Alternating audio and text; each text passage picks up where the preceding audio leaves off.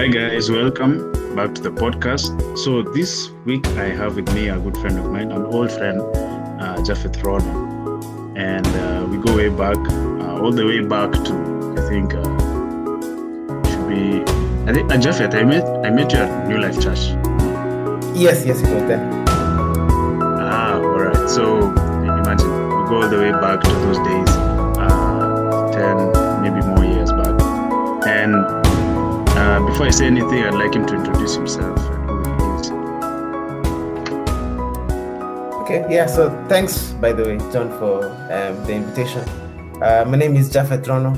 I am a Seventh-day Adventist by conversion during high school. I am a lover of science, a lover of faith, and I am a trained engineer. Yes, basically.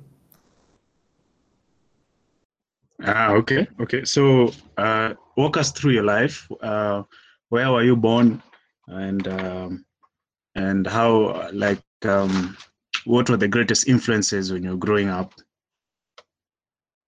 Okay, so I'm a city boy, born in Aga Khan in the late 80s. So I am quite quite advanced in years compared to a few. During when I grew up and my life in Nairobi, a lot of it was spent in entertainment. I was born into the Pentecostal church. I really thank my parents for having sustained my spirituality throughout my early years, but barring a few moments here and there, I was largely irreligious. I would say not irreligious. That I would kind of float along the line of religion. That the majority of my life was spent in video games, in cartoons and things like that. I was immersed very deeply in those things up until high school, when there was a particular event that transpired in my life. I was a prefect in high school. Then there was something very destabilizing that happened during that my final year, and as a result of that, and also because of the stresses of KCC and things like that, I just felt deeply impressed that I should make my religion more serious. So I began reading the Bible for almost the first time. Before then, I never read the Bible much. I enjoyed reading the beasts and the creatures in Revelation because they reminded me of the imagery that I used to take pleasure in consuming in the media that I enjoyed, cartoons and things like that. So, but like a serious, in-depth study of the scripture, I had never done that before until Form 4, around second term to third term.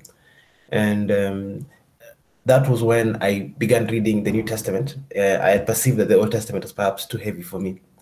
And as I was reading that, I began realizing that there are many things. First of all, I realized that Christianity is a good religion, that it espouses good values. And when I was studying that for myself, I also understood that many of the Christians who I saw in my life were not like the Christians that I read in the scriptures. This is no offense, because it's just I realized later it's just that being nominal is like, it is very natural for a Christian to become nominal. It is supernatural for a Christian to live out Christianity. So this is I'm not casting aspersion at anyone in my early life was a Christian then, but that is when I had certain questions in my mind as I was studying the New Testament, particularly the Gospels.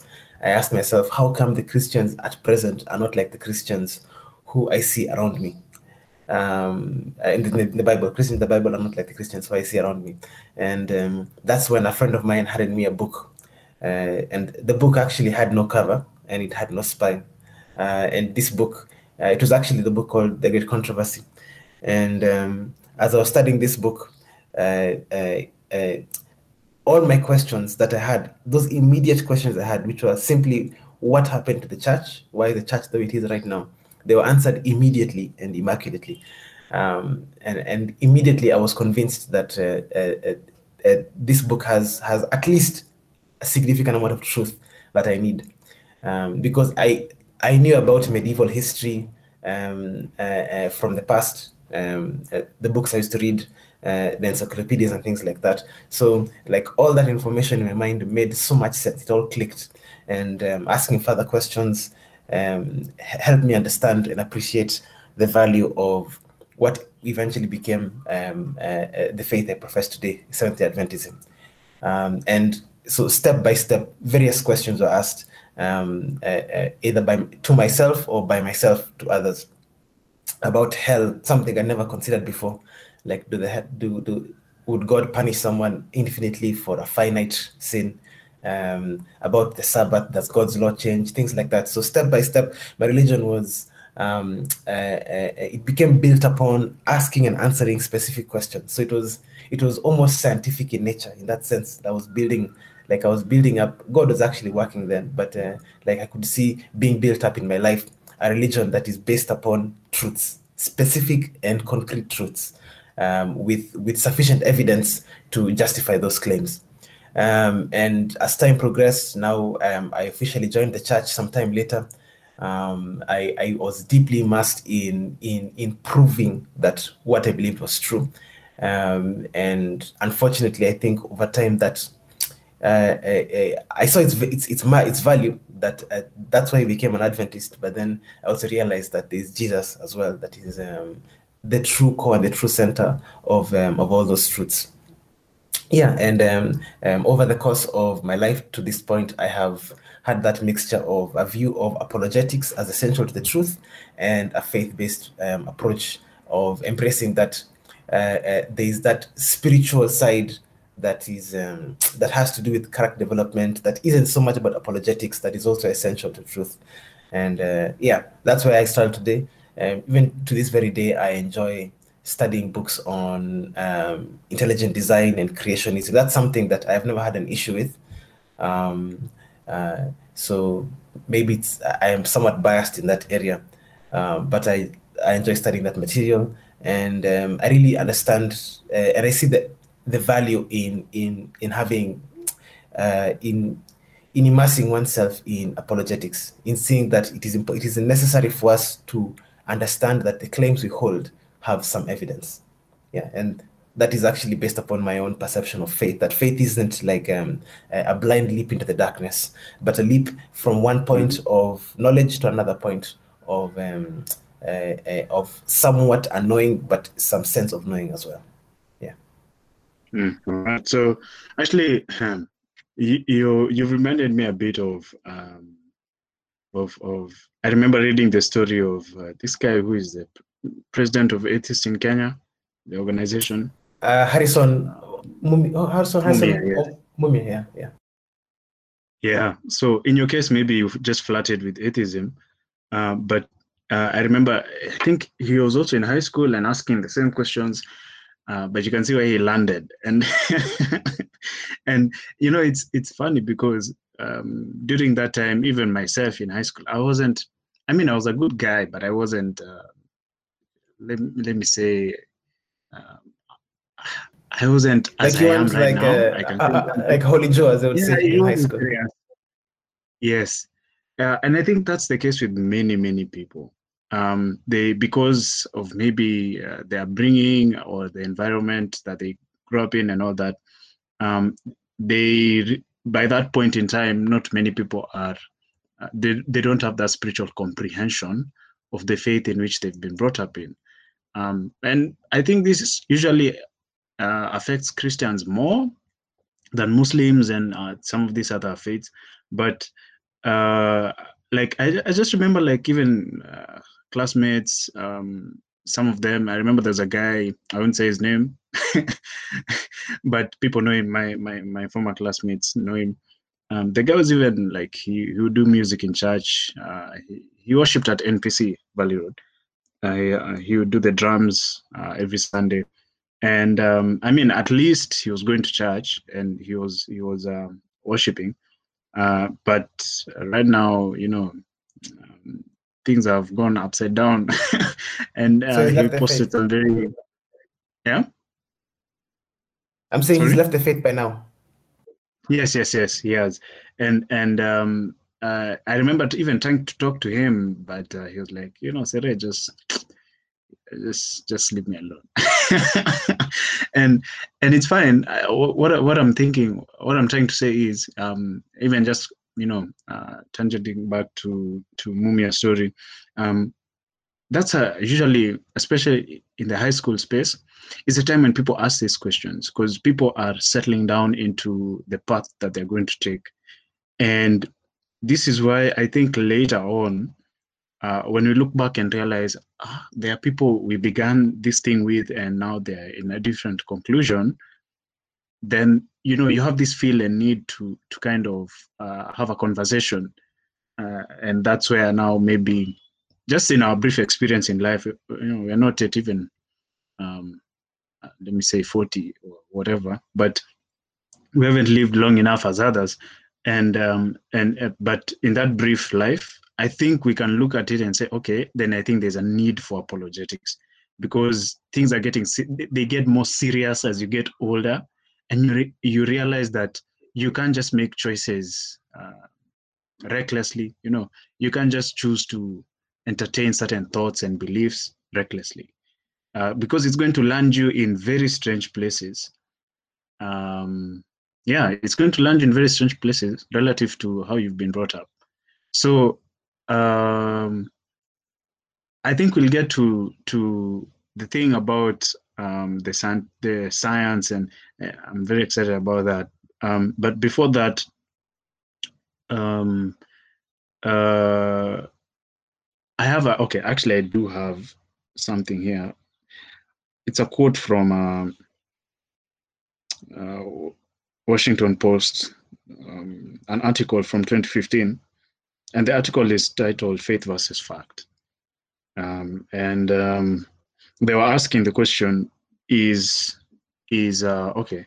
They weren't really asking; they were trying to say that science and religion are incompatible, even though they veil it under asking a question. So, but the question is simply like, are they compatible, and like how are they compatible? Science and religion, and even with the wording itself, I think you'll agree when you say faith versus fact, it it sounds even wrong. That's a loaded question. Actually, it's a logical fallacy right there already, because it presupposes that faith is not fact. So that's very sad, actually. Yeah. Yeah. So so explain to someone who, let's say, maybe is in that high school space where they're asking those questions. Because in your case, you are lucky enough to run into The Great Controversy, the book. So like explain with this kind of a question, faith versus fact. How does someone navigate through that? What does that mean? Or how do you correctly answer the question if it was even written correctly? So in the first place, I think it is actually far more common to find that question as stated, as you have said in the that post from the Washington Post. And immediately, what should strike one is that it is called begging the question. It is a logical fallacy that you presuppose something. It's like me asking you, let's say if you're married or something, it's like, have you stopped beating your wife? I have already presupposed that you're beating your wife, and that means that the answer you give would always be wrong. Because if you say yes, then I would ask, then why did you start? If you say no, then I'm wondering, how can you be this monster? You see? So in that same sense, we should be very careful about navigating through these questions that are themselves loaded. So immediately I would state that faith itself has facts. So it is not really faith versus fact. It is more an approach of how people interpret different facts, which even science itself is based upon this, that you can have conflicting points of view on a particular issue, and there are ways that you can resolve that controversy, that conflict, without assuming that one is necessarily anti-fact or something like that, because then it becomes very emotional. So if our young person, or if I was speaking to a young person, I would tell them that you should identify that question is a loaded question. That question presupposes that faith is contrary to facts. And I think as we go on with our discussion, we'll see that faith itself is quite factual, and different individuals come with different worldviews, different points of view. And once you come with a different point of view, then immediately it becomes very difficult. It is possible for your perception to be mad. Maybe I can give this example to explain my point. Let's say someone is a vegetarian, then someone asks you, what do you eat? Do you eat protein or do you eat vegetables? So already I've assumed that there's no protein in vegetables, and it is impossible for you to answer correctly, except by tearing even criticizing the question itself and stating that no, it is possible for legumes to have protein, sometimes lesser to a lesser degree, sometimes equal, sometimes to a greater degree than meats. So that is an example of where the Christian should stand his ground or her ground and state that that faith itself is factual.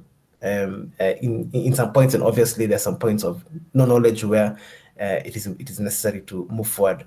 With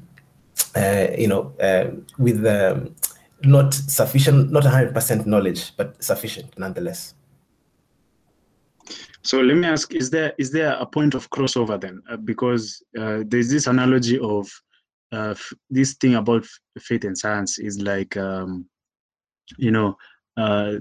let's say a whale whose area of operation is in the sea, in the water, and then you have, let's say, a land animal or whatever it is, a lion, who'd barely survive, especially being a cat, would barely survive in the water.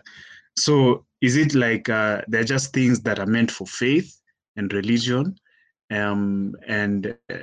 or you can only deal with science in a materialistic view of things? Is there a crossover between both? Yes, there's a crossover in various ways. First of all, several of the people who we see as noteworthy scientists themselves were men and women of faith. I think the strongest example is the example of Isaac Newton, for whom maybe one could assume just because he was born during a time when England was replete with religion, then he happened to have taken up a religious spirit. But if you look at his writings himself, he is very positively theistic, very positively. He speaks of it being impossible not to deny that the eye, for instance, was crafted or formed or designed, and he looks at various other elements of nature and says that design is something that a scientist can note. It is something that is not assumed, but it's something that is recognizable, is detectable, and from there you make the inference. And most scientists actually act upon this, that based upon various points of data, you always infer, and you pick the inference that gives the best explanation based upon that evidence. And at that point, you can see already that science isn't always even based upon 100% knowledge. It is often based upon something that even looks like faith. And so already, first of all, among scientists, that they are scientists of faith.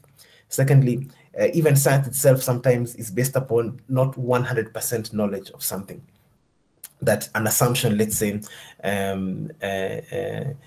you look up in the sky, like you take measurements of the clouds in Venus, and then recently they found that phosphine is emitted there. Then there are questions that are raised up, and then you make claims and assertions, and you act upon that, and you can be unsure based upon the evidence that is present of what the conclusion should be. And maybe faith is a bit more assertive than that, but that word faith describing someone's personal experience can also have those points of facts and evidence, and then you moving forward based not upon 100% knowledge, but upon sufficient knowledge. So in that sense, faith and science overlap several times. And when they overlap, because they overlap several times in individuals' lives, in how we approach science, etc., to state that these magisteria, faith and science, are separate, is again, like, it's another fallacy. It's something that is deceptive, and we should be watchful of it. Faith and science often work together, Yeah, maybe the question is maybe some particular tenet of faith could be wrong, and that is often a matter of debate. But in general, faith and science, they work together frequently. Well. Okay. So, I guess for me, I remember, when was this? I don't know if people know. I think he just died this year, Ravi Zacharias, and I don't know. Okay, maybe it was just after high school, and coming across the podcasts first, and then obviously the YouTube videos and everything falls in, and you get hooked. Look for his books, etc. And he was providing, in a way I haven't seen with other apologists in Christianity. He was providing, he was giving the message in a way that was, let me say, new and refreshing. And I think that was really needed, because many people, how can I say this? Like everyone has these questions, but the way it's answered in a way that targets only, let's say, complicated scientists and people who understand those kinds of language. And it's not taught in a way that the common man in the street can actually understand and use in their daily conversations. So with Ravi, at least that's what I found from him. And even with his ministry at ZIM, I think people should check it out. They have a website. But he then, because when you go through Ravi's hands, then you can now open up Balinsky and and truly understand, because those are the people he reads. And I don't know what it was with you. I know you've come across him. You've had some of his sermons and speeches. Who are some of these influences, before we get now into the very evidences? Who are some of these influences? Squeezy with Instagram would say influencers, but who are some of these influences that, let me say, gave you ammunition in this topic? Yeah. So first of all, it was Ravi when I was in university. I watched lots of his work, but with regard to different strains, I would say that for philosophical arguments for God, I would look to what's his name, Craig. I forget his full name, Dr. Craig. Dr. I think you know William him, the one who Lane wrote Craig. the book called On God. Yes, yeah, that. Yeah, William Lane Craig. There's a very nice book he wrote. He has two books, but there's one that is more. It is more for lay people, called On God. That's one of them.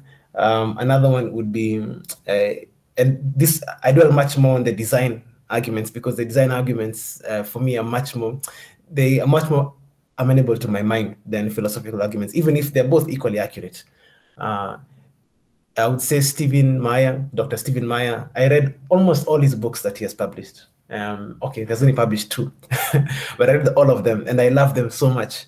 When he published the first book called Signature in the Cell, I absolutely loved it, about how information itself is evidence for God.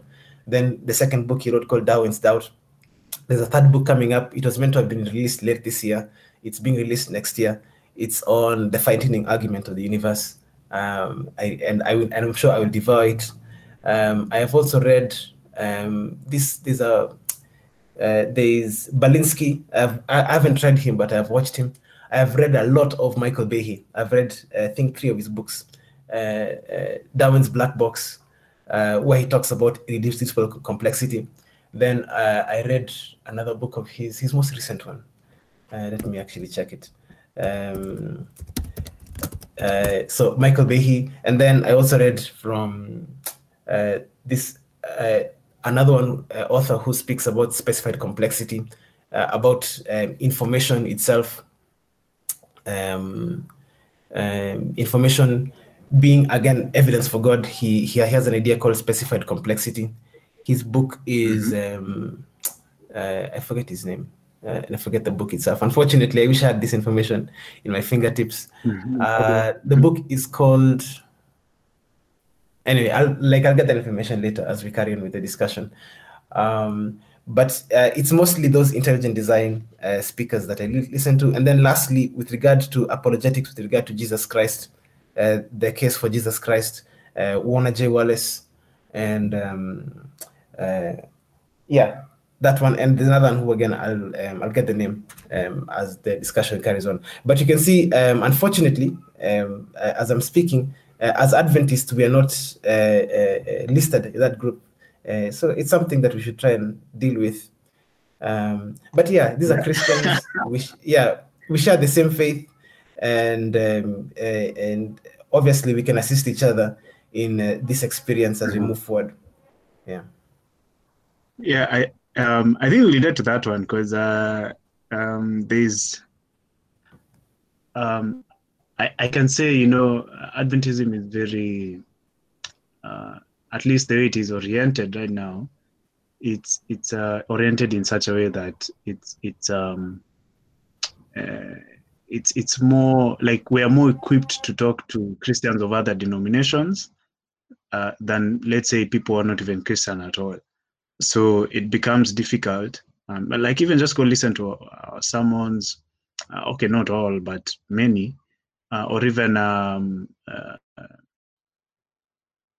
how can I say? And there's nothing wrong, but it's just it's so pastoral, and you know, it's not. I haven't had many preachers. Let me say it like this: I haven't had many preachers who have have been equipped or are talking in a way that some others can do. And I think there's been effort in the church to come up with that kind of thing, but we'll talk about that as well. All this muadara and etc. So yeah, it's true. You're right, because I think unfortunately our message presupposes that the people are believers, and this is not. It's based upon the current landscape, especially of young people in the country. Very many of them are exposed to some of these really bad arguments, but they are appealing because of how they are crafted and developed that you find online. You know, that this person has, you know, exploded the belief in God or something. He has this evidence. He destroys the Bible with facts and evidence, and so you have like 10-minute videos, 15-minute videos that are very well structured to present a very poor argument if you break it down. But if you have no prior knowledge, it can just destroy your faith in God. And these are young people who have access to the internet, and they themselves, like by some ways or other ways, because of culture, are beginning to be more distanced from their parents who are more religious. So you end up with a class of young people who right now cannot openly profess, but are already contemplating these irreligious and atheistic ideas. Even if they themselves have not committed, you can see these ideas are playing in their minds. So I think we need to, this ministry of yours is very important. We need to involve ourselves in apologetics. Sure. Actually, I was even thinking when you're speaking, you know, it's and for those who are not Adventists, just bear with us, kidogo. I know it may sound like we're airing dirty laundry, but I think it's necessary. But what I'm saying is, what I'm saying for right now is, actually, you know, we have ammunition. We have, because think about it, the prophetic understanding of things like Revelation 11. And especially because if, like, all Adventists should know, it's all about the French Revolution, the ideas that came out of it. Actually, you can even just give us a synopsis of what that means, and the fact that even the Bible itself had foretold the emergence of organized atheism, you know, in the final days, etc., etc., and the kind of because I know Ellen White has this. For those who don't know, Ellen White is one of our founders, or rather, the founders of the church. She has a statement where she says, she talks about the French Revolution, and then she says these ideas that came out from the French Revolution will be the same ideas that young people will have to fight against. So, as a brief detour, maybe you can, you know, just truncate the story of Daniel 11. Revelation 11, in relation to the topic that we're talking about right now? Oh, yes, thank you. So, very, very briefly, much of Christianity that was in vogue in Europe was a kind of Christianity that was quite devoid of true spirituality in the scriptures, where people, for instance, the scriptures are locked in a tongue that was foreign to people, in Latin, and individuals themselves were not encouraged to exercise believing faith in the word of God, as opposed to faith in individuals, in priests, in monks, in saints, and so forth. And so people were distanced from God. And at the same time, religion was normally used as a means of gaining wealth. So things like benefices, which are just it's like allotments of land that the state gives to the church, that the church can give to individuals that they desire. And this terrible union between church and state resulted in people being crushed down. There's an example just before the French Revolution, in the prologue of the book called, I think it's called A Tale of Two Sisters. I'm not sure. It's one of the books by Charles Dickens, where there's a cat, and it's a cat that is bearing some barrels full of wine, and because maybe of the unevenness of the road, as the cat is moving forward, one of the barrels rolls off and it crashes, and all the wine is spilled. And the people who are along the streets, they rush to try and lick up the small bits of wine that are on the surface of the road. Why? Because of the incredible suffering that they've been degraded to that level. And that was because of that unholy union of church and state. And so people began perceiving that the errors of the church at present were truly fundamental errors of Christianity and the scriptures, and not merely errors of individuals who have corrupted Christianity.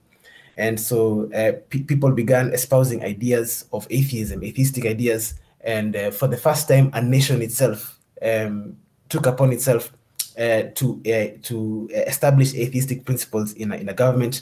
And that is when so many of people of Catholic faith, monks and priests and stuff, were beheaded. It is the period called the Reign of Terror, where the Bibles were openly burnt, where there was a prostitute who was hailed as she was a representation of the goddess of reason, where the individuals who were in charge, Robespierre and his fellows, they were saying that it is reason that is the true God that we are to worship. And it ushered in a state of terrible chaos in France, and because of the false Christianity that had been perpetuated by the church at that time. And during that time, so many ideas that we see at present were in vogue and were being developed, including the reduction of morality, not reduction, more like the lowering or abandonment of all the standards of morality with regard to sexual issues and other issues.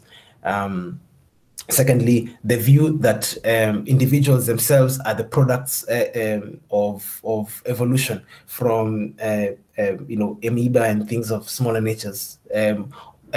Gradually through time, like at that time, the idea of millions of years wasn't fully established, but it was the idea that over long periods of time, it was Lamarck who has suggested this. Over long periods of time, there was progress, and he had a false view of how he interpreted it. But he at least began the idea, like he seeded the idea in the minds of people, and it became developed later on in the mind of Charles Darwin and others. So all the ideas at present today, the lax morality and the atheism that is present, we can see in campuses and things like that, that is beginning to become more fashionable in these times, was fully present during the French Revolution.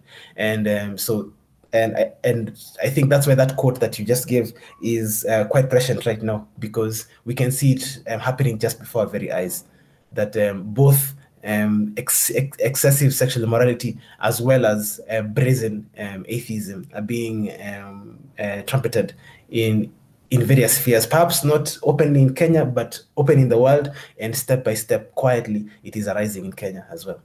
Yes. Yeah. And just amazingly, in a way, like people struggle with things and they don't know where they came from, or how. Because I always wondered, why is rebellion the tug of the youth, so to speak. But you go back in history and you read what happened, let's say, even if you go back to the 60s, the baby boomer generation and the rejection of the American way of life, and coinciding with the Vietnam War, the first use of what the first widespread use of drugs, ruckus music, and all these things coming together to turn a generation against its parents. The parents, whom, by the way, they are called, I think, was it the Gold Generation or something? The people who fought in World War II, right? So, and in a way, this now snowballs into now every other generation afterwards. But whatever happened in the 60s had its precedents, like the first, emergence of this kind of spirit was at the French Revolution. And I think I remember also a certain other quote that says that this is what Satan had been aiming for. Like you can imagine all through since the beginning of time when Adam fell, he had been planning for this, just this event that came out as the French Revolution. I don't know if you noticed, but in my studies I've been putting out in my blog, I found, and I think we talked about this at some place we were, at some bash, there are two revolutions in history that are monumental. You have the French and you have the American. And they are polar opposites. And they are essentially waging war against each other. And even today in America, when you see these BLM protests, and I mean, it was unfortunate that guy had to die, or rather that he died, but whatever came out of it, and even the ideas, because you read on their website, they are against the nuclear family, they are against God, they are against history, and it's crazy. And even their leaders are confessed Marxists, communists.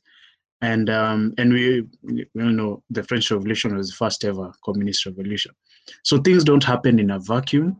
And I feel, in a way, even though, as we've said, like Adventists are not out there in the space, I can say we have the best capacity to explain the story correctly because of the tenets of our faith and our interpretation of scripture and understanding. Which obviously should be different because we're a different denomination.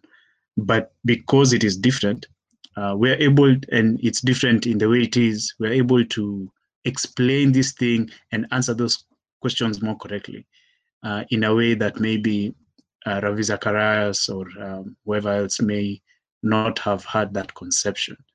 And I think there's space for that. There's like, I guess maybe the reason things are not changing fast enough is maybe because we are not yet in our space. But I I hope you'll also be writing a book soon enough to breeze that space. So so that's where it all comes from. I mean, they had always been atheists, but whatever the French Revolution did, I found an Adventist philosopher called, he was an educator as well. He's from Scandinavia, Christian something, from the 50s, 1950s. I'll find out more about. I think his name is Carsten Johnson. Yes, Carsten Johnson, and he explained this. Actually, it's amazing that like that guy was a world-class philosopher. He explained the fact that you have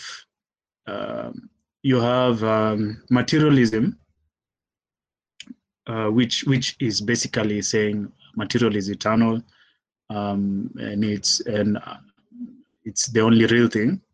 It's the only, let me say, material is the only what like everything in existence is material, in existence and in operation. And then you have the so-called polar opposite, spiritualism, which I think we can take it back to Plato's theory of forms, which says that, and by forms, it doesn't mean material, he means spirit, that everything is spirit, like nothing, physicality doesn't exist. It's just a shadow of a spiritual thing that is eternal. So you have these two things that are polar opposites, and you said Karsten or something. Carsten Johnson. Karsten CARST or yeah. He made this assertion that what happened in the French Revolution, it's a very weird thing. That's why even the Bible calls it like a beast from the bottomless pit. Even John couldn't describe whatever he saw as the beast, because everything else is like a lion or a whatever. But here is like, okay, what is this? And he says that at the French Revolution, you had the amalgamation of both these two elements. And it's like, because they are both deities, philosophically speaking, because they live eternally, right? Materialists say material is eternal, spiritually say spirit is eternal. And so they come together and give birth to this strange baby that is now the products of the French Revolution, philosophically speaking, because man's mind had never gotten to that point. And so you have things like feminism, like radical feminism, really. You have all these isms, economically speaking, you can say communism was the manifestation, even politically. Like all these things that are just manifestations of the same atheism that denies the existence of God and tries to live outside existence. So, okay, I've spoken a lot, but I was just saying that I think we have more than enough material to work with, and we have, like maybe if we would open our mouths and say what we know, I think the world would listen and take note. And even some of these controversies that keep on going on between Darwinists and even theistic people outside there, I think they will find greater answers if we are able to articulate the Bible according to what we know. So, yeah, I think that's what I had to say. Like, I don't know what you feel, because there's this It's video. True, like, because what you're saying is that it's even the arguments that favor, let's say, God's existence, for instance, are incomplete without which God it is, because once, and I think maybe in a few minutes we'll go into the design argument, teleological arguments, cosmological arguments, etc. Once you've established that theism is correct, which God in particular? And then you get into Christian theism, but then even then you need to be more precise, So with as Adventists, and as I've studied personally, I believe that Adventism is the most complete explanation or application of what is found in the Bible. So for a complete apologetics discourse, you would require to go all the way from disbelief all the way to its most its most complete fulfillment and application, which would be, as I see it, Adventism. So in that case, Adventists would have the best possible, how can I say, like, would have the most complete ladder. If you listen, for instance, to someone like David Balinsky, the man is not like, I don't think he's an atheist. He's a theist. I think he's still agnostic, So even as you read his arguments that are very cutting rebukes of atheism, you're left still floating. You're still wondering, okay, so this is wonderful. You've destroyed this false idea, but where should I go next? And then you go to Craig, and then afterwards, after establishing Christianity is true, where do I go next? So you can see that ultimately Adventism would have a more complete, or in fact the most complete, you can say, apologetics ladder from complete disbelief to ultimate truth, I would say. Right. And funnily enough, your life is a testimony to that. So we'll get to that at the end. So take us through these arguments. Most people, when they hear evolution, they imagine they imagine that it says that we are related to monkeys. Is that really the case? That's a misconception. And how do you move from Big Bang to evolution? Okay, so two things. Normally, when they speak of us being related, they talk about how our genomes are similar. And I think people can quote me and establish this as truth or not, but I believe that it is true that we share 99% similarity of our genome with monkeys, but there is much more to the DNA than the genome. Recently, they found that a large part of the DNA that they called junk DNA, which was about maybe 80% of it, actually appears to be doing something. They don't know what it is, but it appears to be doing something. So it is likely that it's extremely useful. And in that case, if you compare the DNA of a human being to the DNA of a monkey, it's like 87% similarity. That's actually significant because 13% difference of all those codons is huge. That's also of all those nucleotides, sorry, is huge. Because if you think of us having like billions and billions and billions of nucleotides inside our DNA, then that means that you'd require some way of evolving, of making all those individual changes through time. And if we have a particular period, let's say they say it requires like I think 1 million years, or no, maybe like 50 million years, let's say, difference between the ancestry of the monkey and the ancestry of humans meeting. So that ancestor of both humans and monkeys to ourselves is, let's say, 20 million years or something. I don't think it's 20, it's less than that. But even with 20 million years difference, as supposed by those who espouse evolution, that is nowhere near enough time to evolve all those changes in either the genome or even in the DNA. So that actually tells us that it is impossible to get to where we're getting to through these small changes. Because actually, before we continue, I think it is important to establish what evolution is supposed to be.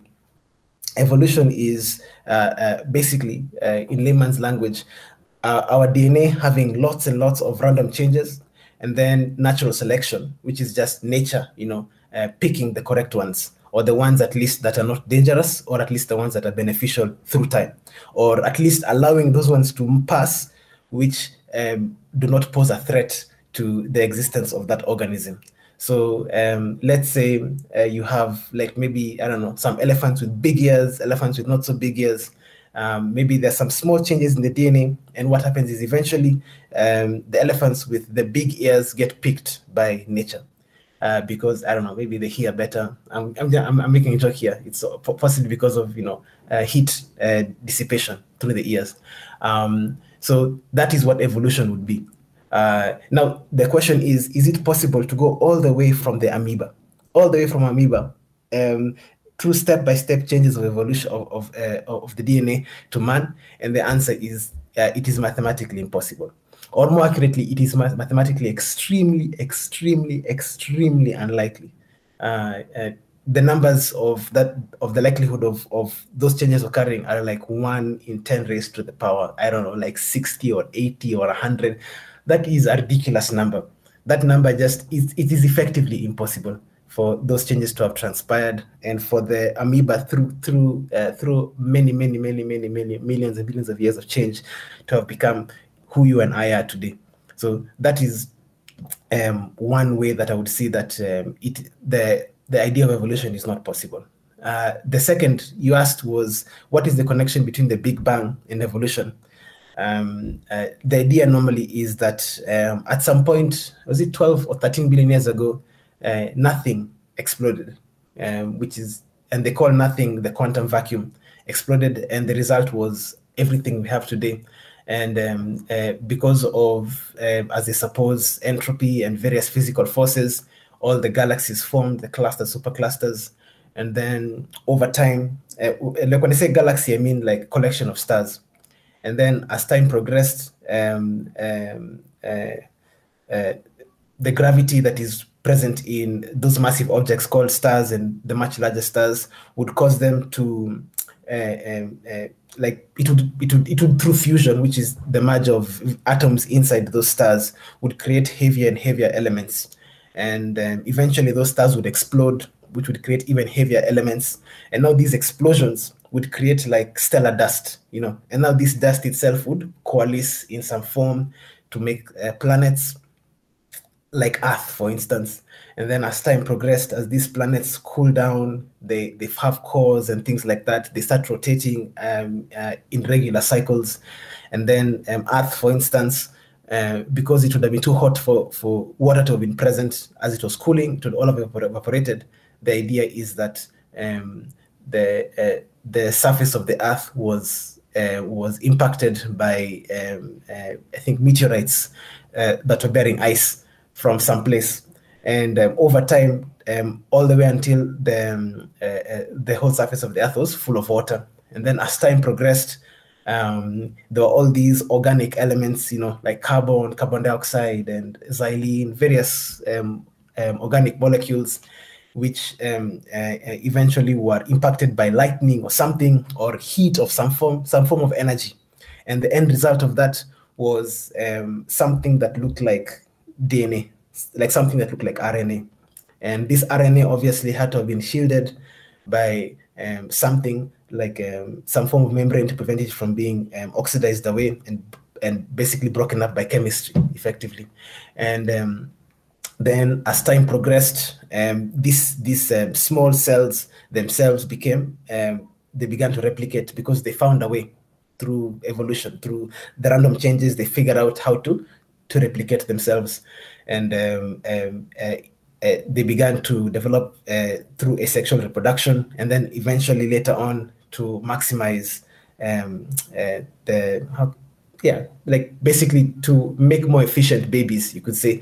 They developed sexual reproduction, and as time progressed, these unicellular animals, they found more benefits in working together, and they formed multicellular organisms. And then as time progressed, these multicellular organisms developed organs, that is, units themselves that are beneficial to individual purposes. And then, as time progresses, they have the carnivore and the herbivore, the predator and the prey fighting with each other. There's an arms race. They become better at being predator and prey, at either escaping and living, or killing and eating. And then through lots of evolution, lots of changes in the DNA, and being picked, these changes being picked by nature, eventually they become more and more complex organisms. And all this is happening in the sea until ultimately there's a sea creature that decides it can walk on land through some way. And then eventually this land creature, through the same system of evolution, gets better and better at being a land creature, through all those things that it learned before, through the arms race, through some changes not being selected away, then these changes eventually becoming more beneficial later on, and then to what we have today. So there's a lot of randomness through the whole process, all the way from the Big Bang to where we are today. And all that randomness is exceedingly unlikely to have been picked. That is one of the major arguments, I think, that maybe shortly we can discuss. But that is, in brief, what I would say is a summary of Big Bang to where we are today, as I perceive it. Obviously, there's some points here and there that could have been expanded upon more clearly. Sure. And okay, I think we'll on this point we'll finish with some of the problems that are in that view, in that worldview. I was actually just thinking, because let me say, with the philosophical arguments against it. But before that, obviously, you have to get into the scientific arguments against it. But like a worldview, you can't just have one source of data for your worldview. You have to you have to harmonize, and this is what Trav used to say. You have to harmonize all the fields. So you can't just go to You can't just say, okay, geology, that's it, or okay, philosophy, or okay, or just biology, and I'll deal with that.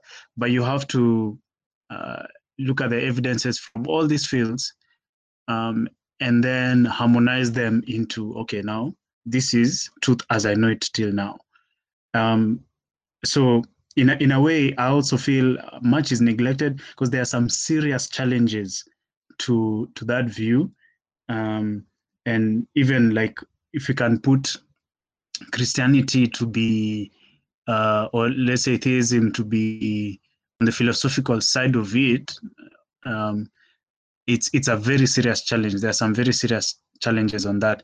But okay, so you've talked a lot about randomness, and you've mentioned that like it's highly unlikely, highly unlikely that all those choices were made perfectly like that.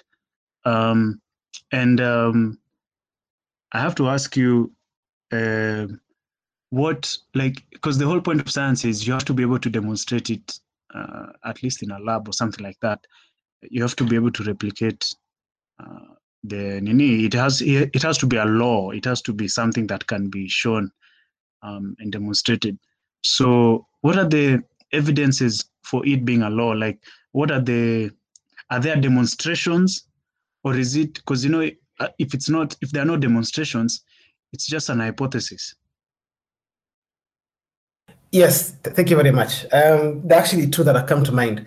The first, I think, is something, if you do biology, you must have come across the oparin experiment. It was an experiment to sort of prove what I described when that stage of chemical evolution, when those organics were about to form cells, the very first cell. So from organic to the very first cell. So they tried to say, okay, this thing can be proven. So they took various organic compounds, then they placed them. This was Oparin, Victor Oparin. I think he was a Russian scientist. He was trying to prove that this thing is true. So he placed it inside this like a beaker. Not a beaker. It's a very complex apparatus that he built particularly for this purpose, and he was able to pass lightning, or basically energy, like high intense energy.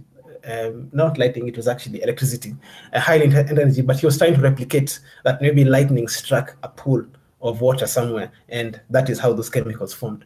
So he took time and he set up this experiment, and afterwards he collected the end results. And the end result was, yes, there were some more complex organic molecules and a few nucleotides here and there, but overwhelmingly there was a lot of trash that was very dangerous and harmful to life. Basically, trash that could have effectively destroyed that early life if it had formed that way.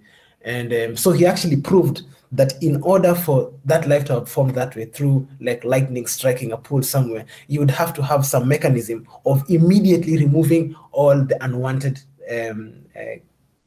chemicals and byproducts that would have hindered the development of those organisms. And so he suggested, and many people suggested afterwards, that you require something like a cell wall that would have prevented, or like some kind of, like a cover or something like that would have protected those early life-like molecules as they were beginning to develop the first RNA or DNA or something like that. But already you have a chicken and an egg, because how do we know that cell walls form? Because cell walls themselves are not natural. It is not normal for cell walls to form as they are. You can form, like, if you can form very, very small regions, but by and large they themselves get destroyed, because of chemistry, because they're either too weak, or because some oxidizing element is present there, or so many other things. So basically he proved that you require something very, very special, and like a very specific mechanism to remove those specific chemicals you don't want while preserving the ones that you do. And that right there is intelligent design. Like it's like you're trying to design a cell and you're not doing it randomly. You're actually engaged in a process of making sure that this synthesis path is followed and all the byproducts are kept away. And that is like a bit of what myself and other chemical engineers do. That when you're developing like a pathway to develop, let's say, I don't know, to make xylene, not toluene or something like that, then there are particular pathways, chemical pathways that will destroy the byproduct or will contaminate it, that you want to raise the purity of the end product. And that's exactly what we saw. In nature, you'd need that. And therefore, you need an intelligent agent. You'd need a being that was outside of nature to do such a thing, or at least a being that is not the end result of that process of mindless mutation and so forth. So that's the first example that is scientific and provable. The second one is they were trying to prove, I forget his name, this scientist was trying to show that it is possible through very, very many generations of amoeba. Some bacteria, I think, yes, bacteria, through very many generations of bacteria, trying to prove that if evolution is true, and he himself was saying it is obviously true. If it is obviously true, then it is possible to evolve new, you could say, new abilities. Like it is possible over time to evolve new abilities. And so what he did was in the lab he had, and he's been doing this experiment for I think 30 years or something. So he has different generations of bacteria, and then he exposes them to different environments, and then the children of those generations, he does the same thing over and over and over and over. So basically, he's replicating in a very short time what would have taken like maybe millions of years to happen. And so obviously, we ought to have seen something like the development of new systems and so forth. But what we found in his experiment was the exact opposite. It was that as time progressed, various machinery in the cell that were present in the cell at the beginning of that experiment, they were broken down. And so it appeared like new functions had developed. And an example is there is this particular sugar that is normally synthesized by this particular cells, this particular bacteria. I think it is galactose, this particular sugar that can be synthesized in favor of another one. So what he did was he was able to break that machine inside the cell so that the cell would not favor another sugar. And so it appears like the cell has developed a new function, but that isn't true. You've actually broken a system. Like, this is a silly example. Let's say if I chopped off, if someone chopped off my hands, I can't be handcuffed anymore. So, I have gained a function, but that's like a silly function. If you have a car and you want to make the car lighter, you can throw away the seats, and yes, the car is faster. It has gained function, you could say, but then you've lost functionality in effect. So that is the kind of evolution that we do see in nature, that kind of breaking down of systems to create emergent functions. But those functions are not what we expect from the molecules to man type of evolution, which would require the development of new structures, new systems, entirely new gene pathways and things like that. So those two experiments, I would say, at least point quite clearly that evolution has significant issues. And yeah.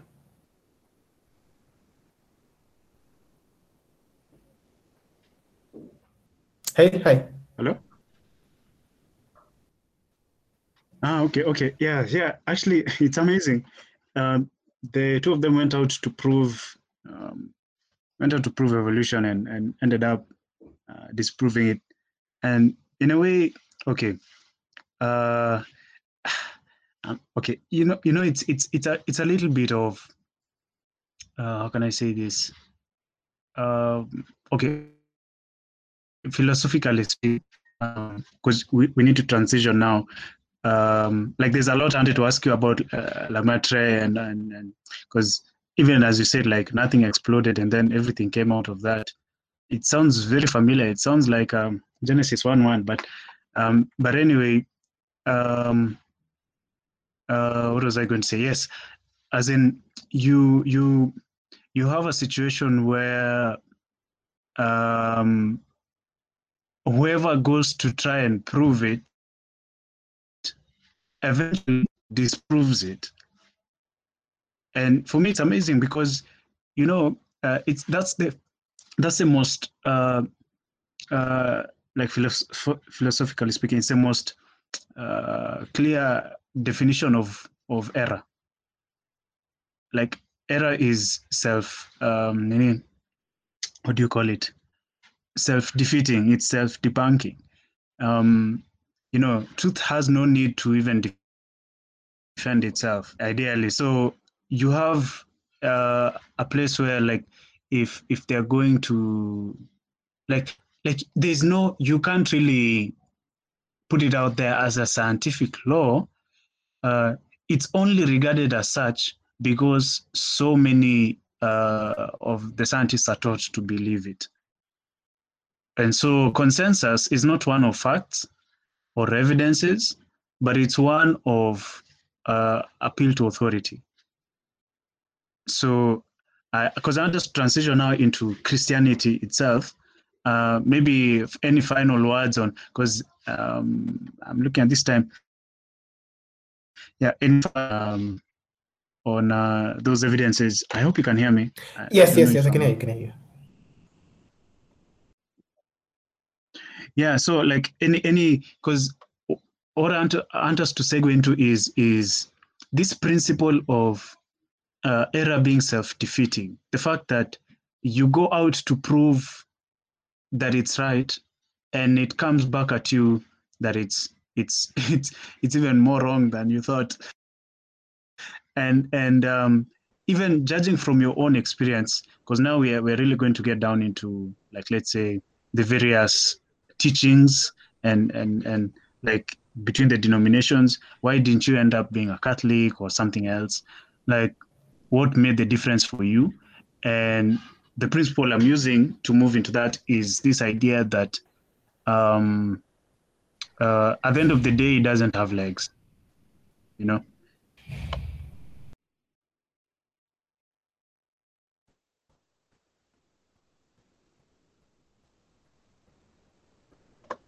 Sorry, It's hello? okay, yeah. Sorry, there's something in the background. Go ahead. Or let me ask like this. I mean, okay.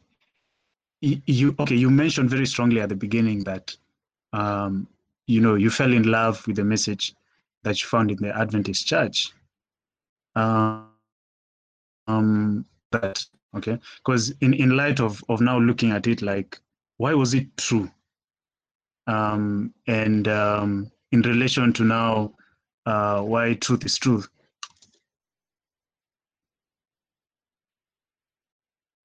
Oh, okay. Yes. Or is it a heavy question? No. I can. I can give some of the evidences that got me to see that truth is truth. That, for instance, the main issues that affected me were the issue of the Sabbath, I would say, because again, as with the evidences that we saw in nature with regard to evolution versus creation, are also present with regard to the Sabbath and not Sabbath.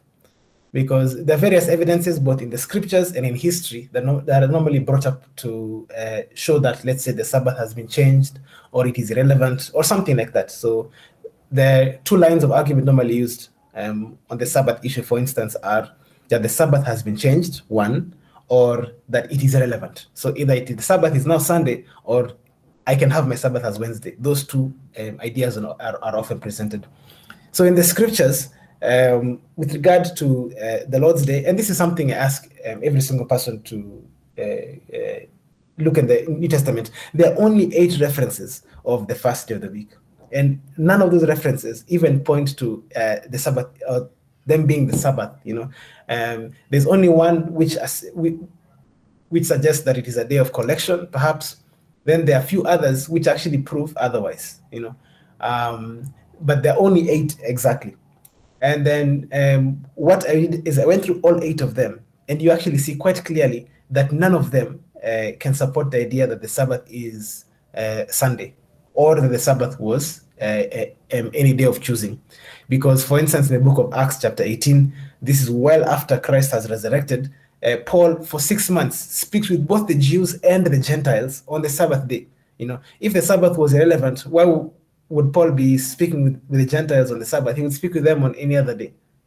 And similar examples. And then historically, it is quite clear and is obvious, the same way it is obvious that there are some practices that Christians have today that are not biblical, obviously, like the idea of having idols in the church and things like that. Obviously, they are wrong. These are not things that can be debated. Yeah. So similarly, it is obvious that the issue of Sunday is extra biblical. Maybe it is okay, maybe it is irrelevant or neutral, but it is clearly extra biblical. So when you go and look out in history, you find that the Romans did not have Sabbath. The idea of Sabbath is a Jewish idea. So the Romans did not come on Sunday to have like church services to the sun god. No, but they had festivals on that day. And these festivals eventually were taken up by the Christians who were trying to adopt the culture of the times to reach the individuals. And unfortunately, they got contaminated with the practices around them. And so, for instance, you have references of some people saying that in Rome and in Alexandria, they kept Sunday, but then in everywhere else, the Sabbath was kept. That's an example of how you can see that the idea of the Sabbath not being kept among early Christians was spreading from a heathen, from heathen centers. Rome, obviously a heathen center, and Alexandria, another heathen center, to other areas. And so the Christians, unfortunately, adopted these false practices and brought them into the church.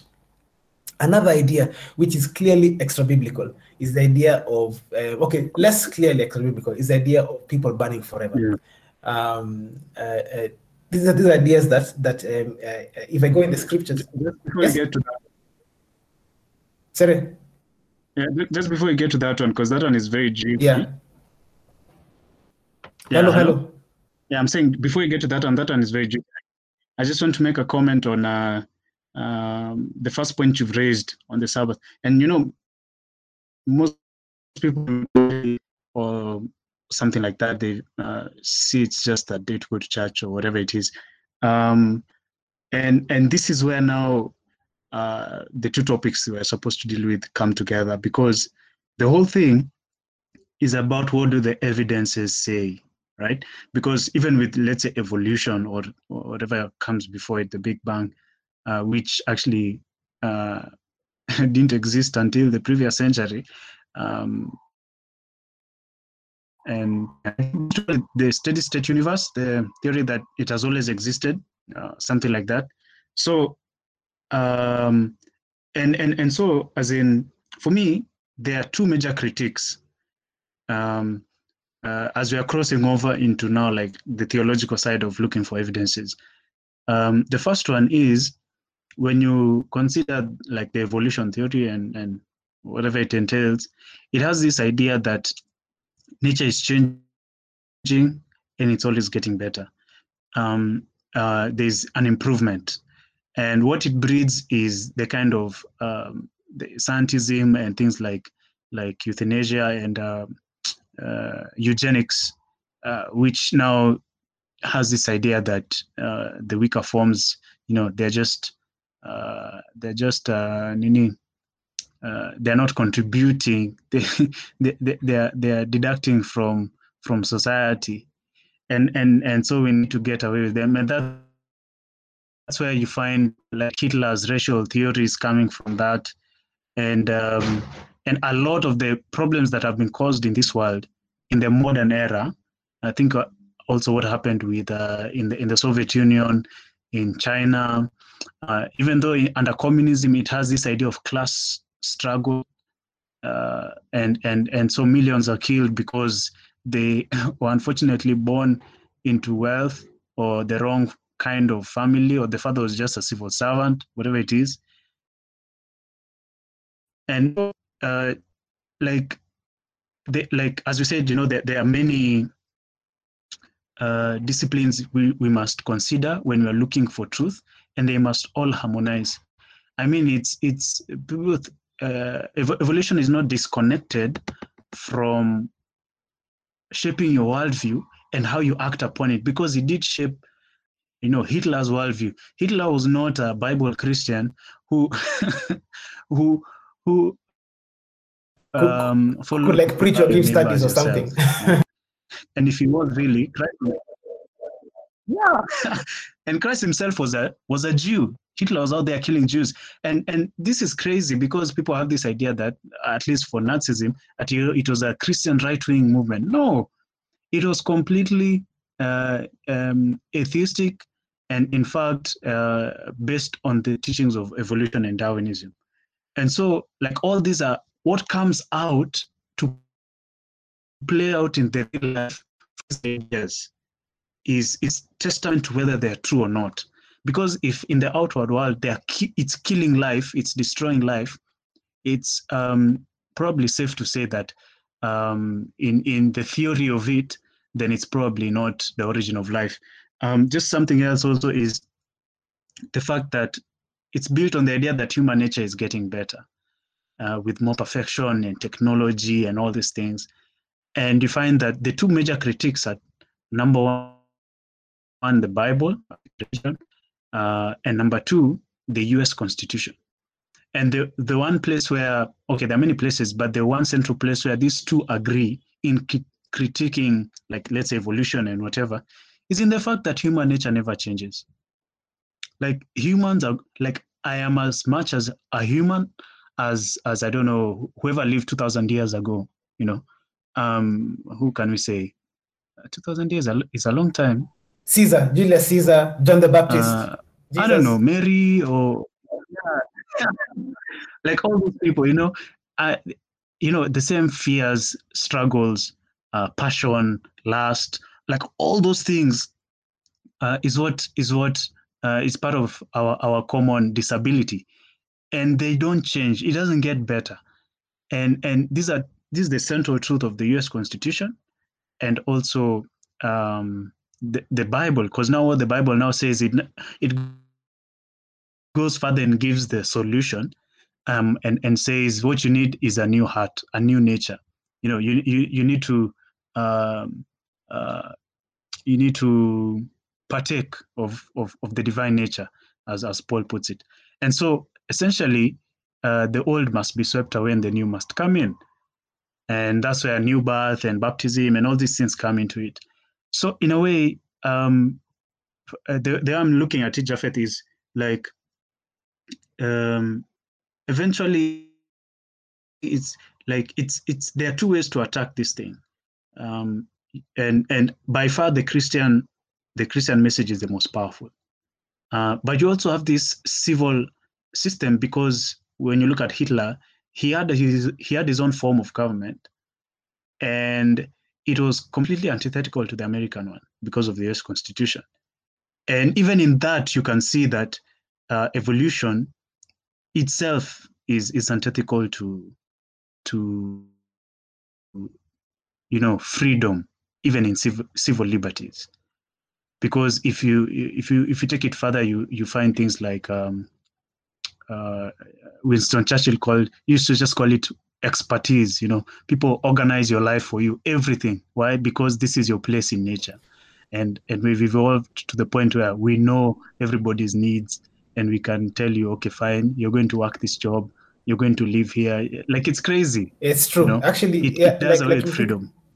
Yeah, if you think about it, like, where do we get our value from? Where, for instance, do we get value of the shilling? It's because the government has established it as the legal tender. So where do we get value as ourselves from? If there's no difference, because there are either two views. The first view is either we have been evolving from nothing to greatness, and if evolving from nothing to greatness, that means that along the path, even among human beings, there must be some human beings who are lesser or inferior to other human beings.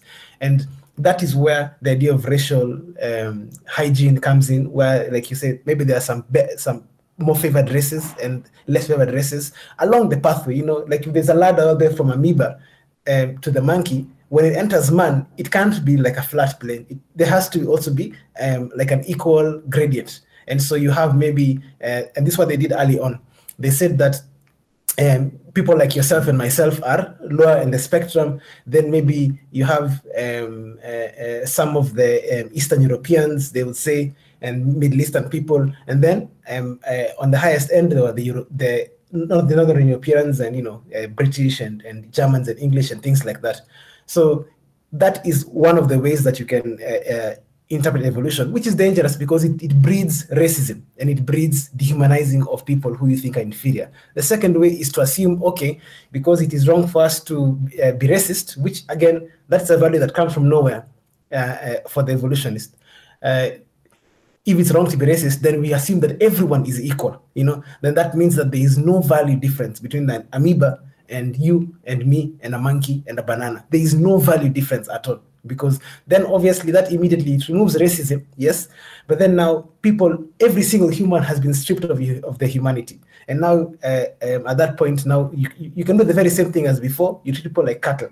The same way you can go about trying to say, I want my chickens to lay more eggs. You can say maybe I also want humans to be smarter, and then you start organizing society in a way that you're trying to breed in particular elements and breed out particular elements and make particular changes. And this social engineering is quite dehumanizing, because let's say, by mistake, you kill maybe 100,000 people because of some mistake in your planning process. Oh, that's nothing. If you think of the great stock of a country being 50 million, then 100,000 is nothing if the rest can benefit from your own brilliant planning process. And these are the dangerous ideas and mindsets that come from this atheistic point of view, this naturalistic point of view, because it's terribly dehumanizing in either way. And obviously the result is what you were describing before in all the great travesties in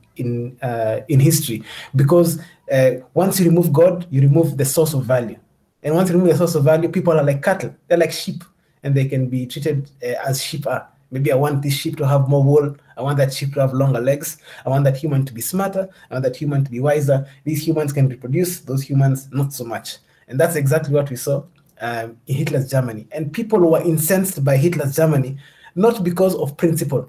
It's because they saw the end result of their actions. Because Hitler himself picked what was already present in certain parts of America, where they were already beginning to euthanize people who had disabilities, and they're beginning to either euthanize or at least sterilize people who had disabilities. And so Hitler was like, hey, the Americans, those guys have something.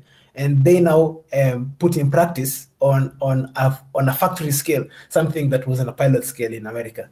And once people saw the results, not the principle, the results, that is when they were disgusted. So in truth, the principle has never changed. So they remain unconverted. They just don't like the results of this mindset of evolution. Indeed, actually, there's because we're going to get back to the doctrinal pattern and all that stuff, but it all comes together. There's this the current president of Hillsdale College. I really like him in his speeches. Hillsdale was founded by the people who ended up founding the Republican Party and trying to abolish slavery in the U.S. In 1844. No, okay, they eventually later went to found the Republican Party, but they founded the college in 1844 in Michigan, and it's always stood like when you read their charter from day one, they accepted into their college all races, men, women. Imagine, I think it was the first college in the US to admit women into that into higher learning, and to give them degrees. And so essentially, and then they have that tradition of fighting for freedom and talking about all these good things that I think we need to strive for. So the current president, Ariane, he has this statement where he says that when you look at World War II, and people really don't understand, people just think it was because people normally say, oh, it's all about the money and all about this, but there were principles at play. Obviously, money is involved, but money is always involved in everything, but there are That's principles true. at play. He says that he says that the principal thing about World War II was the thing about human nature and the the government that like the views about human nature, people's views about human nature, and the government appropriate to those views. So that's what was at stake in World War II. And obviously, the Americans had to choose between uh, the more immediate devil, who was Hitler, and the less immediate devil, who was Joseph Stalin in the Soviet Union. The lucky thing maybe is that both of them were fighting. Because if they're on the same side, because they don't differ so much in terms of how they view human nature. But you have this like there's so many things in history. I don't think many young people um, uh, like maybe okay, I'm not saying this disparagingly, but maybe they don't take it seriously or read into it and see, okay, these were the real causes and these were the real issues that we're fighting out. And so in a way, America really saved the world from those threats.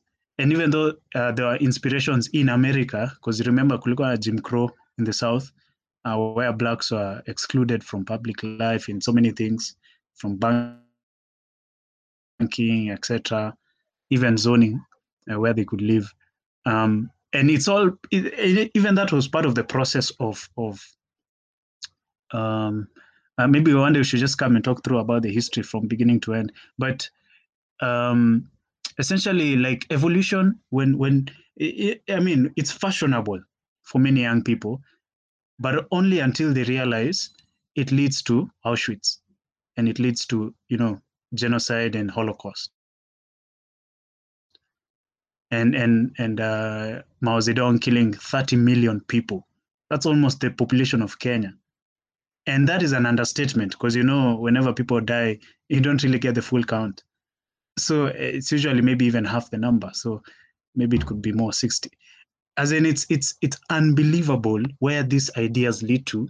We have the evidences, but people just sit on them and feel it's fashionable, to say Christ was sleeping with Mary or something like that. It's just crazy to me.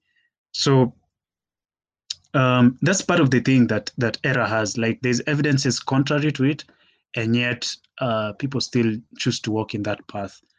Um, so like now switching into as we had already begun with the Nini scriptures, I find the same, and people might disagree with me. It's fine, but I find the same hypocrisy amongst many Christians in this sense that when we are dealing with non-believers, when we're dealing with um, the Dawkins and all these atheists out there, I mean, we appeal to very sound arguments and very sound reasonings, whether scientific or philosophical, and we have this affinity towards evidence and facts and proper reasoning. But then when we come to the scriptures, and I'm sorry to say, but this is where I was disappointed with Ravi, especially his arguments against the law of God, as it was. I mean, he did uphold the fact that um, uh, the law had to be obeyed, essentially in the fact that it is the transcription of God's character. But I'm still wondering why he didn't go a step further to understanding the fact that yes, you obey because you're saved. Like you don't yeah, it's a statement of your love. Christ said in John 14:15, if you love me, keep my commandments. So he didn't say keep my commandments in order to love me or something like that. So like I'm always wondering what is keeping these people from figuring out the final last step, which would open the door to the full worldview that I believe the Bible provides. So you had given us about the Sabbath and the fact that even the arguments people give against the seventh-day Sabbath themselves are not founded in Scripture.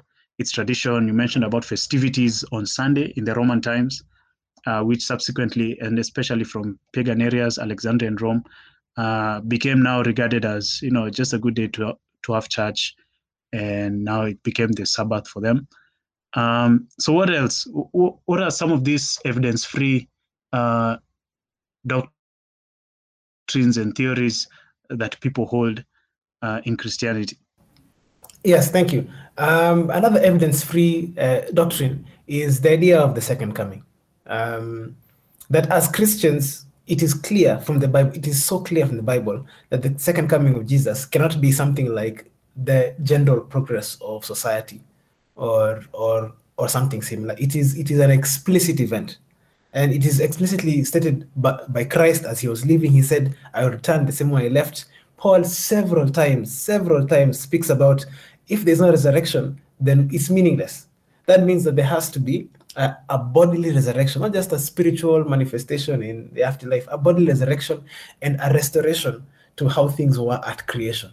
And again, you can see already that there's a unity in the truths in the Bible, so that's an example of what I can see is clearly this thing is wrong biblically, but clearly some people hold to the contrary point of view, and from no reason except perhaps that like there's fatigue in waiting for Jesus Christ to return over and over, but it is clear in the scriptures, but people's positions are contrary to those clear and very explicit statements that are found there, that Christ's coming is bodily, that the resurrection will be bodily and in person, etc. So I would say that's a very strong thing that we find that is clearly biblical, and all the evidence against it is explicitly traditional, on something extra biblical, on what some church father said, etc. And I think people normally call it like the more common the rapture theory, which has a lot of interesting navigations. But I guess I would urge, if anyone is interested in a detailed study, you can email me. My email is on the website of this podcast. So, and we can have that conversation. So you're talking about the seventh-day Sabbath. You're talking about the second coming of Christ. Some of the ideas that are out there. You had begun mentioning concerning the state of the dead. Oh, yes, thank you. That's another idea that also was taken from more pagan philosophers, because in their point of view, that once someone dies, they go to a place where they're judged and they're taken to heaven, or to the Elysian fields or something like that, or they are in hell, or they may be in some place in between. But the point is that people's souls are naturally immortal, and now the question is, at the judgment, where shall this naturally immortal soul reside? Will it be in the good place or in the hot place? In the Bible, it would make no sense. For instance, the resurrection is meaningless if people are already in heaven. Other things like when Lazarus was resurrected, it would make no sense. Like, why did God do that? That would be so terrible. That that you're enjoying the pleasures of heaven, and then you're just being sucked back to the earth. Like, why would you ever do that? So it is obvious that from the Bible, from various texts in the scriptures, the dead know not anything. The dead are clearly dead. There's a judgment coming in the future, and at that judgment point, that is when those going to heaven will be there, and hell and so forth. And obviously, there are more details with regard to the judgment, but at least in general, that idea is present, that the judgment is future, and at that future point of judgment, that is when the partitioning shall be done. That at present, hell is not full of people, or heaven full of people, that people simply rest. Like an example in the book of John chapter 11, when Christ is speaking about Lazarus, he says Lazarus is asleep. And then people assume, if he's asleep, it's okay, he'll get better. But then Christ now clarified what he was saying. He said, Lazarus is dead. He's dead. So that sleep, that state of unconsciousness is what Christ referred as being dead. Even in the Psalms, I forget the exact Psalm, David says, lest I sleep the sleep of death. Paul several times in his letters describes those who dies in persecution as those who are asleep. Those who are asleep. In the book of 1 Thessalonians chapter 4, with regard to the resurrection, it says those who now sleep will resurrect. So it's about, so that sleep, that state of unconsciousness is that state of death at present.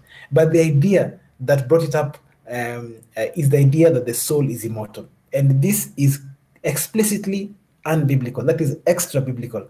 In the Bible, humans are mortal. Immortality is a gift that God gives, and immortality is something that only God possesses. The only individual who espouses explicitly the immortality of the soul is the devil in during the creation story, when the devil says that you will not die as a result of transgressing God, but you will become like God, knowing good or evil. And this unfortunate source is actually a clear herald to all the resulting terrible ideas that have persisted because of that.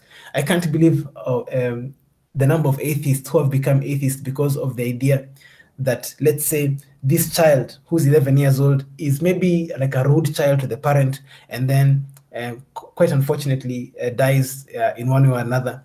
Imagine considering this child who has lived maybe 10 years of their life being a sinner, being punished eternally because of 10 years of their existence. That would be the sign of a God that is even worse than Satan himself. And I believe this particular theory of the immortality of the soul, and particularly hell, which is a natural consequence of that belief, these ideas have actually manufactured more atheists than even the supposed arguments, for instance, from nature, etc.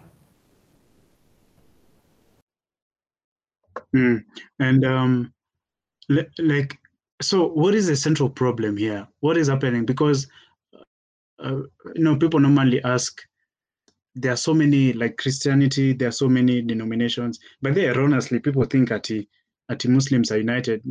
It's because they don't know the factionalism within Islam.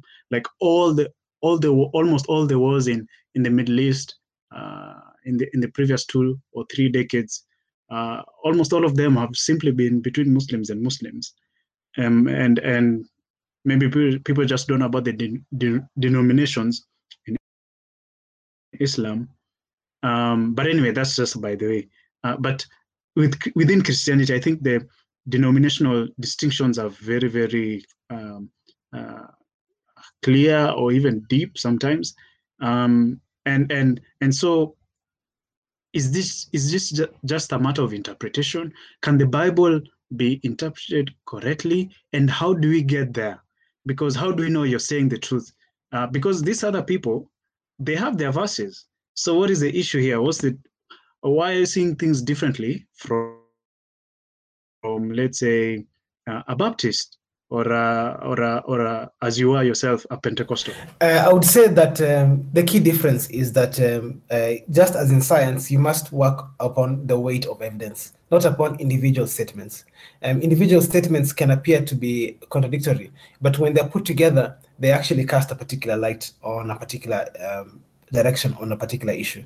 And almost unanimously, unless the issue is actually an insignificant one in the Bible, where it is only mentioned once and that is it. Generally, texts, for instance, on the Sabbath, on the state of the dead, on Christ's second coming, these issues are something that are matters that have been spoken several times over. So once you take all those things together and you use the clearer statements, the ones that can be verified by, how can I say, like by an honest seeker, that they are clearly saying that 1 + 1 = 2, and they're not maybe deriving differential equations. They're very clear, simple statements. Those ones are now the baseline that you use to establish the more complex and difficult ones. So as an example, with regard to the state of the dead, it is quite clear that death is a state of sleep by Christ's very simple language. Very simple language. When Paul very simply talks about it, he uses that simple language. And now when you go to other texts, let's say the parable of the rich man and Lazarus, that assumes like immediate judgment or something similar. Then now you use the simple texts, the ones that are very clear, to shed more light on those more difficult texts. And ultimately, this is something that now no one can see. It is about the individual himself or herself having an honest heart and an honest desire to serve the Lord. And that's something that I can't see. I can't see. Maybe both you and I have colluded to lie to people. No one can see that. But in truth, what they can see is their own motives inside, and God Himself ultimately will never forsake an honest seeker after the truth. Jesus Christ Himself said, "If you want to do the will of God, you know the doctrine."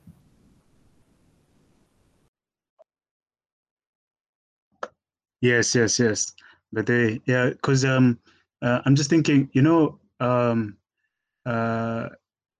remember, no man is by himself capable of telling you what the scripture means or says, because if you want to find out what something means, you have to go back to the author, and the author himself has put into the book how we should read it. For example, like the rules of interpretation. He says that the Bible interprets itself essentially, because it's from the author. That's the only piece of information we have from the author. Like the way some people are I've been to a church where like the pastor. Okay, in my view, the pastor was just feigning.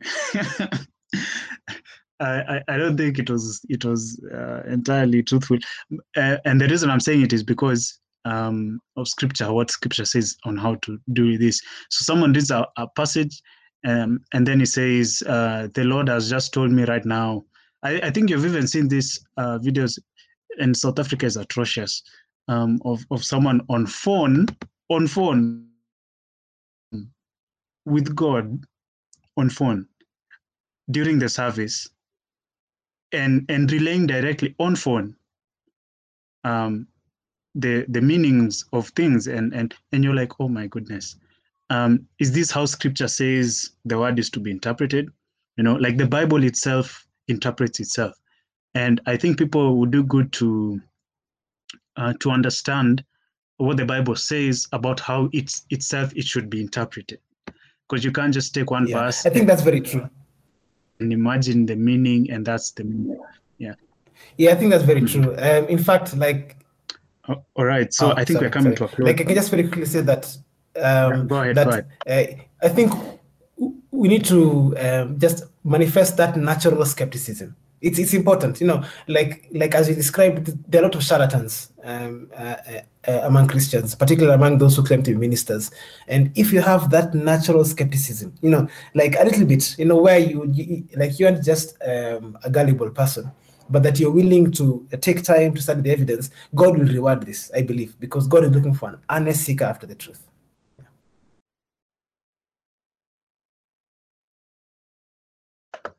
Yeah, and I think the same can be said as well for even when someone is, let's say, a Christian is considering some of these scientific discussions, because I think it's important.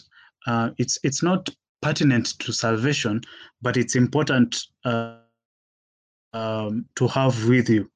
It's kind of that thing that it's not directly important, but it's really important. Paul had he was knowledgeable on the Greek philosophers. So when he went to Athens, he was quoting from them, as the book of Acts says, until they were astonished. So he wasn't just he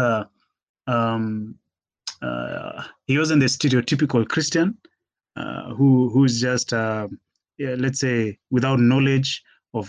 Because I'm even thinking about the Waldenses, for example, who really hated theology, but they would go to the local institutions just to have an understanding of contemporary teaching. and so that they can also like use it obviously against itself.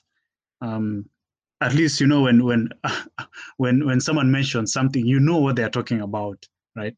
So in that length of thought. So yeah, so I think it's the same thing with like being an honest seeker. I believe it's Isaiah 28, chapter 28, verse 10, talking about whom shall he teach knowledge? Them that are weaned from the milk, right? From the breast. And what he means is those who come to God like babies. Babies want to learn. They're devoid of knowledge, right? You don't come with your own ideas. And so that's the kind of a person God will teach knowledge. In fact, I think one of the rules is there, as you and I know, from verse 11 and 12, talking about here a little, there a little. Like the Bible has answers to all its questions within itself. So you want to find out what a symbol means, the answer is in the Bible, etc., etc. So I'd like to bring this to a close.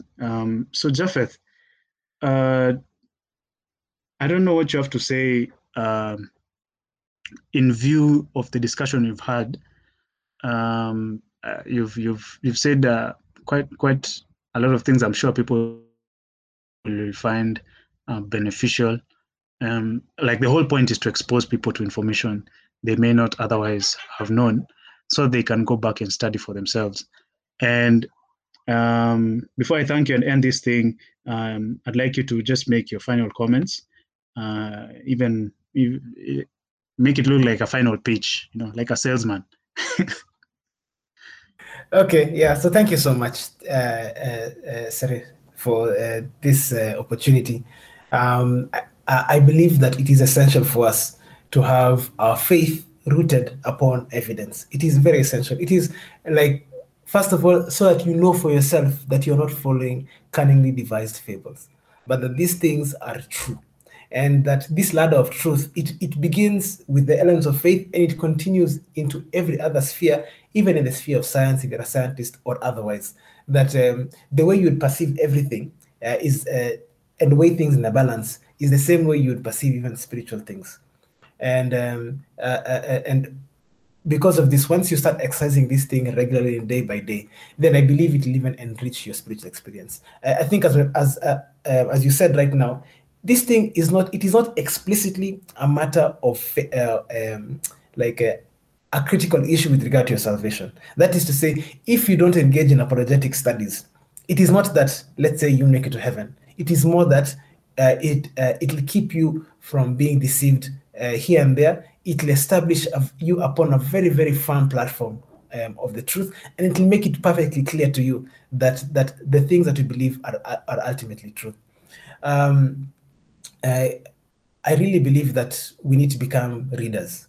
I know that many of the people who listen to this podcast are Kenyans, and Kenyans, we do not read. We need to start reading. We need to start studying. We need to become more engaged in the issues of truth, such that the last book people read is normally maybe the book just before they submit their thesis paper for their bachelor's, or maybe even before then, and that means maybe for the other books you read, maybe newspaper articles and things like that. Nothing in depth that challenges the mind and makes you, wrestle with the issues that you may grow as a more fulfilled believer, as a human being that appreciates science and faith in its fullness.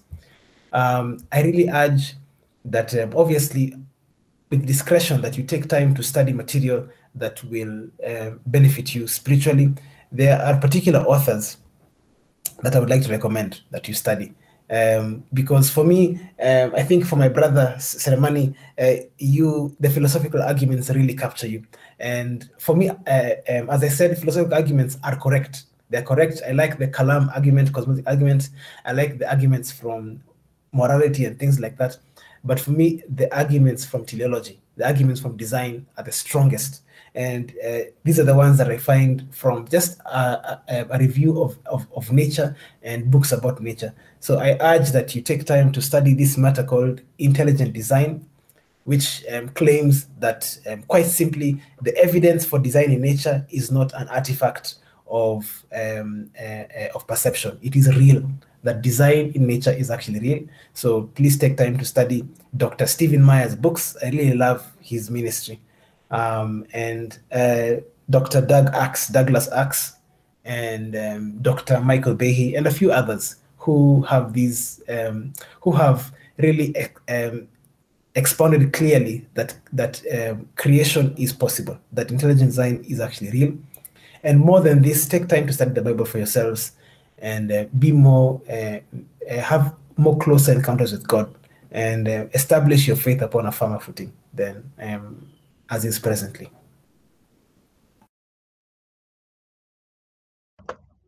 All right, thank you so much. So thanks again, Japheth, for showing up and taking part in the podcast. Yeah, so as under to keep this announcement for the end, we were supposed to finish up with constitutionalism, but the past weeks have been quite busy. So I guess we'll look at it probably next month. But for this month, we'll be dealing with apologetics, with Japheth being our first guest. I hope you enjoyed it. You can find him on. Are you on Facebook?